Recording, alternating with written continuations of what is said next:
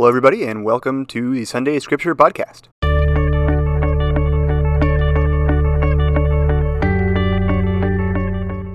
Thanks for joining us today.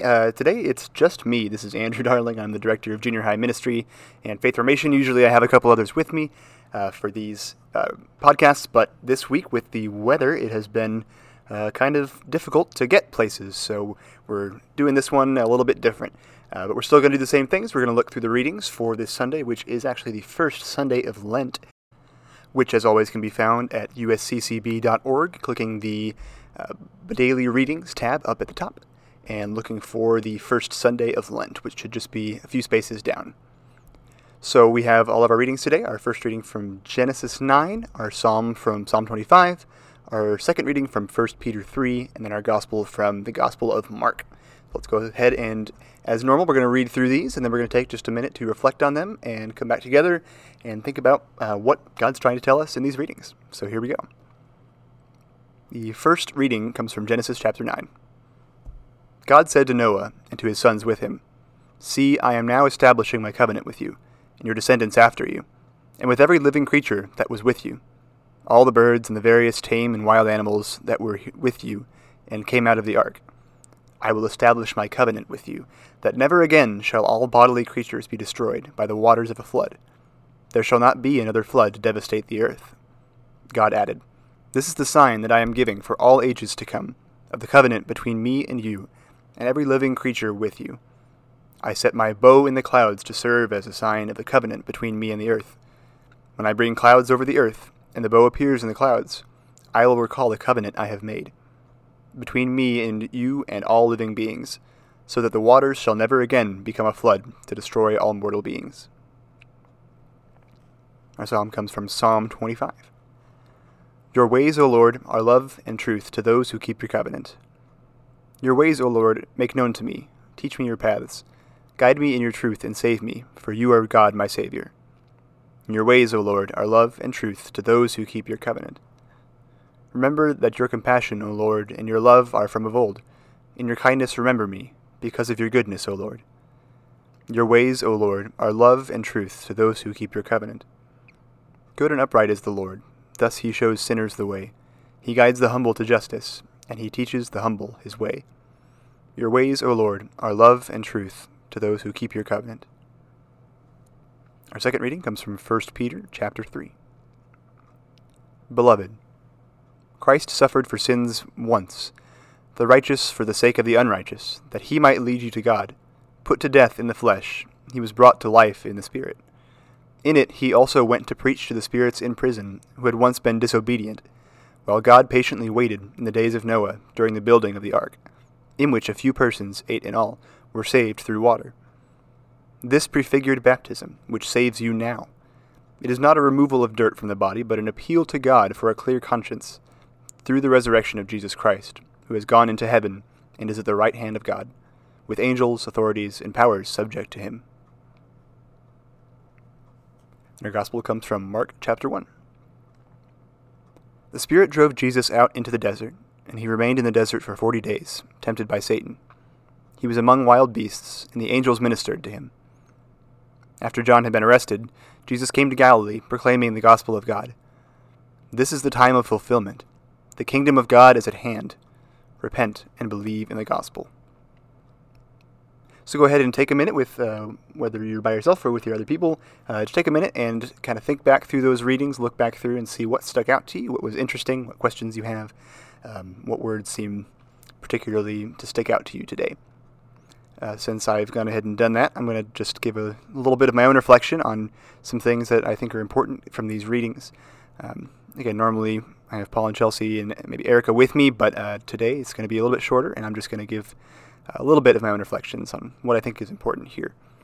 One thing that I think really is important is the word covenant. It comes up in the first reading and in the psalm, and it's talked about again sort of in a fulfilled way in the second reading. And it's an important word that we use a whole lot in the church, and yet I don't think a lot of us really know what it means. I know I didn't until just a couple of years ago when somebody brought it up like this. Covenant is like a contract, but it's not exactly like a contract. It's the sort of thing where two people agree on something. But it's a sort of contract like that where people are made family by this. It's more like adoption paperwork than anything. It's saying, I promise the other person this, and they promise to do this, and because of this, that person and I are now family. There's a depth to it, to a covenant versus like a contract or other kinds of agreements. And covenants are really what God uses throughout the Bible to build up his own people. He starts with Adam and Eve, really, in the garden, and he sets up a covenant with them, although it doesn't use the word covenant.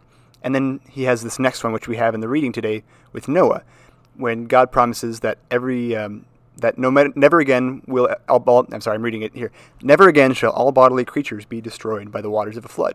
There shall not be another flood to devastate the earth. And then he gives a sign. He says, this is a sign that you and I can remember. When we see this thing, we're going to remember that you and I have a deal here. And that sign is the rainbow. And then he goes on throughout the rest of the Bible. He establishes a really big covenant with Abraham, and then another with David, and it builds up to the final, the new covenant with Jesus. And it's sort of, you can see with these, it's not only making a family, like I said, but it's making a larger and larger family. With Adam and Eve, it's starting with just those two people in the small community of a couple. And then with Noah, it moves to his family, his whole kind of family with all of his sons and his daughter-in-laws. And it's a larger group of people. Then with Abraham, it's one holy tribe. It's a whole tribe. With David, it's a holy nation and a holy kingdom. And so we see as these things grow, and of course Jesus comes along, and as he does in the gospel, he preaches to everyone that, or as Peter says in his letter in the second reading, that Jesus went to everyone to preach the gospel, and that last covenant encompasses the whole world. It's open to everyone. And so you see this sort of progress throughout the whole thing, which I just think is really, really cool. One more thing.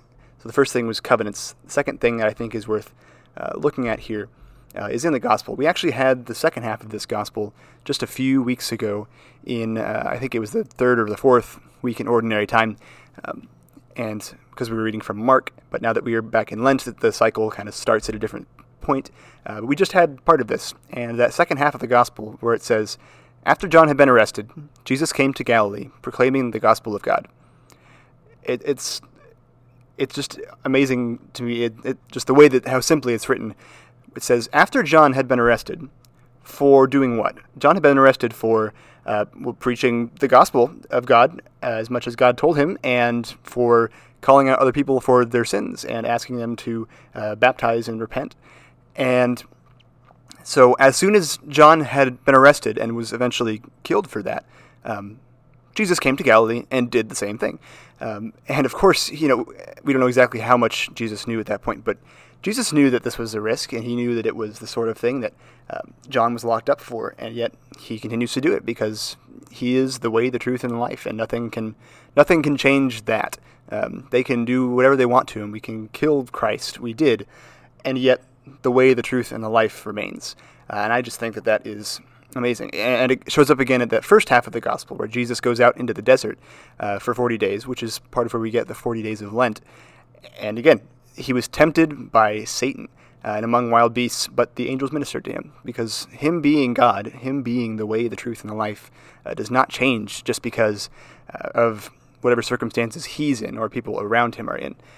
And so it's an important thing for us, I think, that last bit as we get into Lent, to remember is that Jesus doesn't change. God doesn't change. He is always with us, and that will never change.